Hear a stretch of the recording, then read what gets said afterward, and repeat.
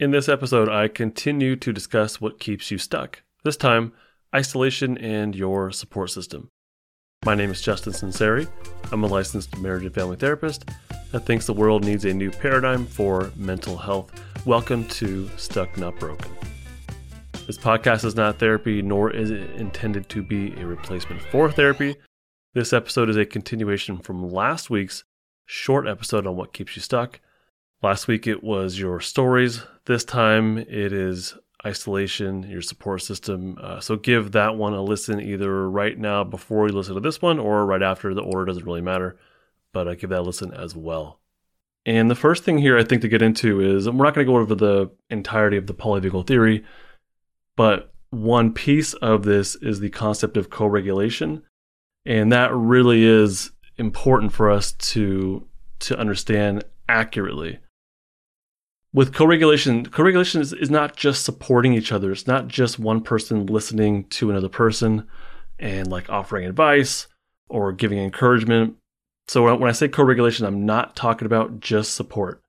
When I say co-regulation, I'm talking about a biological process that happens between two nervous systems, we'll talk about two human beings in particular here, although it happens between your pets and yourself as well.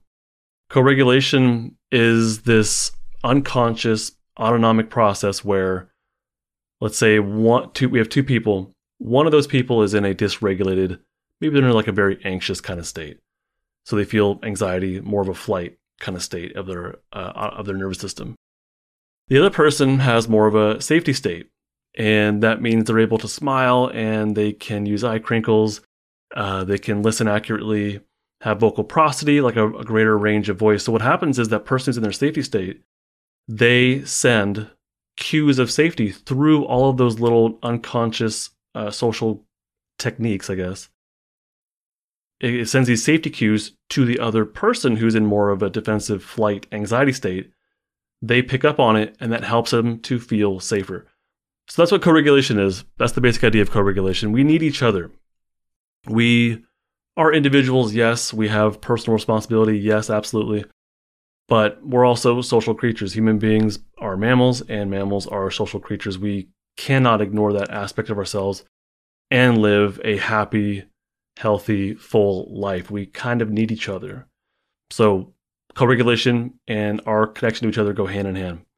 If you're into the polyvagal theory, I have my podcast, Stuck Not Broken, episode 101 through 109, go really in depth into the greater realm or universe of the polyvagal theory, where we talk about these different steps or on the polyvagal ladder, all these different concepts. So listen to my podcast, episode 101 of Stuck Not Broken through 109. You'll get a crash course, really deep dive into polyvagal theory. I also have Polyvagal 101 on my website. It's a course that you can purchase that goes, again, deep dive, exclusive video, all that stuff on my website, justinlmft.com. So yeah, for yourself, just something to reflect on. Do you have safe other people in your life? We all need that. Every single one of us, we need safe others in our life. If you're in like a fight state, if you exist in more of a flight, aggressive state, you might think that you're fine on your own. You might say, F everybody else, I got this, I don't need anybody. If you're in more of a shutdown, depressed, numb, isolated kind of state, you might think that you'll never find other people, and maybe you've given up on that, whether it's relationships or friendships or reconnecting with your family if you need to. You may have just given up on that idea entirely, or maybe you have safe people in your life and you think that they will give up on you. From a shutdown state, that's kind of the beliefs that we have. But you also might have people in your life that are safe, and maybe you're just missing it. Like they might be there. I work with a lot of students during the daytime. I'm a therapist at a school district. And they come from homes that don't have much co-regulation, if at all. And they come to school and they don't like school, but they also don't realize that at school, they have opportunities for co-regulation, and sometimes with friends, but a lot of times it's with staff. And there is a teacher or there's someone that they're really able to connect with. And when they stop and think about it, they do realize, oh, that there is that one person. So for you in your life, maybe they are there and you're just kind of missing it. But you have to like stop and think about it and ask yourself, when do I feel safe? Or not just when, but like who do I feel safe around? Who do I feel some level of trust or maybe vulnerability, maybe calm maybe some happiness, someone you smile with, like genuine smiles. So who in your life do you have? And that's an opportunity for co-regulation. And maybe it's not somebody in your home. That may be the case. But there might be somebody in your life, even just through little moments. You might have small moments of co-regulation, even like in a store, where you're seeing somebody and giving each other that smile. And that can help you to feel even like little tiny bits of safety. And that's better than nothing. It's not ideal, but it's better than nothing. The other thing I would ask, and you don't answer me, but just for yourself, your own self-reflection, or maybe even like journaling or whatnot, is are you able to identify safety? If it's in your life, if you have people in your life that are safe, are you able to identify it? Could you feel it? Because this could be really hard to recognize in others, especially if you don't have a history of co-regulation, of healthy attachment. You might not be able to feel it when it is there, if it is there. So the priority, if that's the case, the priority might be to learn how to identify safety and then to build on that. And really to identify safety, first you have to find it, I think, within yourself, especially as you get older. I think you got to find it within yourself and then branch out from there and look for friendships, look for relationships. But identifying safety first might be the thing, and then recognizing it in other people. Otherwise, if you don't do that and you're kind of mindlessly, we'll say, looking for a connection without really feeling the connection, you may be setting yourself up for friendships, in quotes, friendships or relationships, in quotes, that are not healthy, that maybe you're being taken advantage of or worse. So you may not be finding safety, you may instead be finding protection, or it feels like protection. And the way you tell a difference is safety is when you find safety and you actually have it with somebody else. You'll be able to do things like smile together, make gentle eye contact. You'll be able to feel vulnerable. That doesn't mean you're telling them all your stuff, but it just means that inside you'll feel this calm, breathing might be easier. It's different than just feeling less defensiveness. So if you're around someone and your anxiety is reduced or your aggression's reduced, or maybe you have more life in you, more like less numbness, that's something. But that might just be a relief from whatever defensive stuff you're going through, whatever defensive state you're stuck in. That doesn't necessarily mean you're accessing your own safe and social state and connecting with somebody else who is also accessing their own safe and social state. So you might feel less defensiveness, but that could also come from someone who's able to manipulate you and get you to feel less defensiveness, but not really build an actual solid co-regulative relationship. There's a difference there. So safety versus protection. And if you don't have that, if you don't have anybody in your life, you can find some level of co-regulation even through like artificial means or professionally. So hiring a therapist. There's lots of co-regulation happening in therapy. That can be a great way to, maybe the first way to feel safety, to feel vulnerability, to feel connection, and then to build from there. You'll get safe voices, you get safe faces. Hopefully you get a competent therapist that's able to do that for you. You can discover safety through your senses also. So maybe it's not a professional therapist, maybe it's just you on your own, and you don't know what safety feels like. And you can discover what safety feels like through your senses, through what you see or smell or touch. There might be a certain texture that just kind of speaks to your system. It helps you to feel safer, calmer, happier, breathe easier. There might be a smell, there might be a sight, there might be some piece of your environment or nature, something that you can feel more safety, more calm, more connectedness, more wholeness. That can be a really good way to feel safety and then build from there within yourself and then identify it in other people. You could also, I have a course called Building Safety Anchors that can help you to identify safety. It's on justinlmft.com.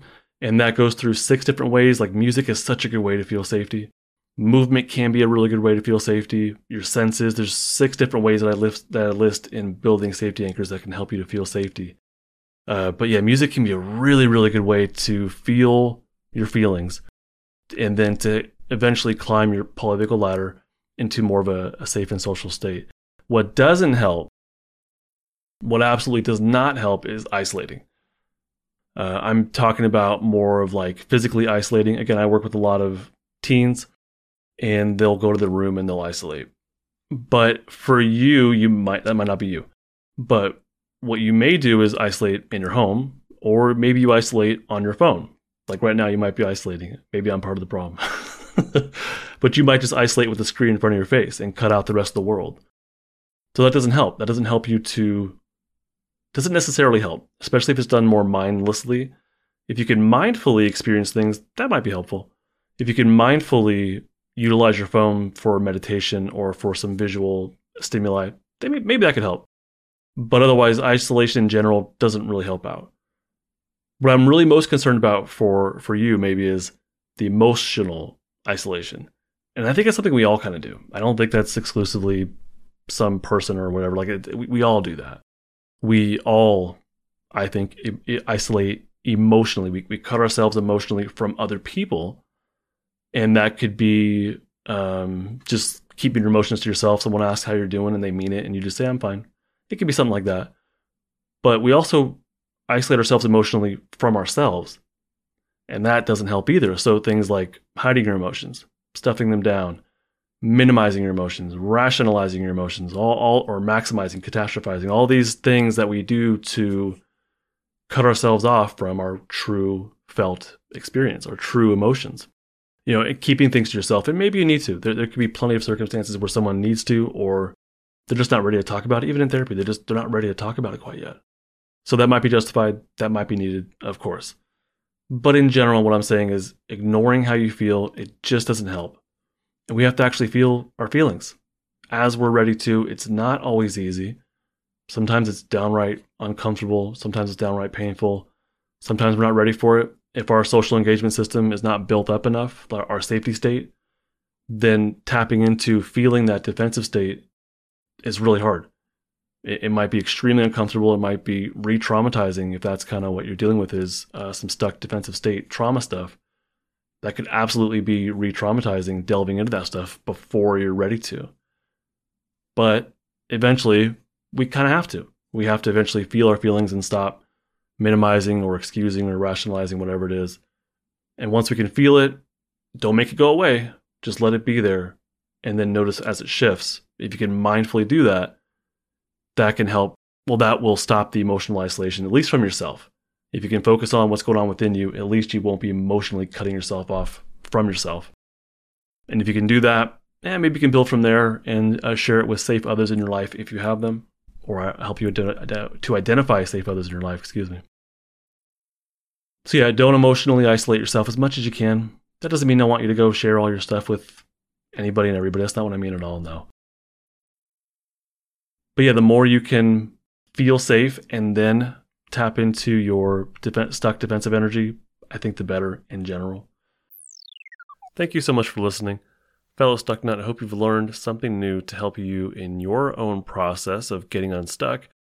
Do me a favor, subscribe or follow this podcast on your favorite platform and share it with someone you care about. Bye. This podcast is not therapy, not intended to be therapy or be a replacement for therapy.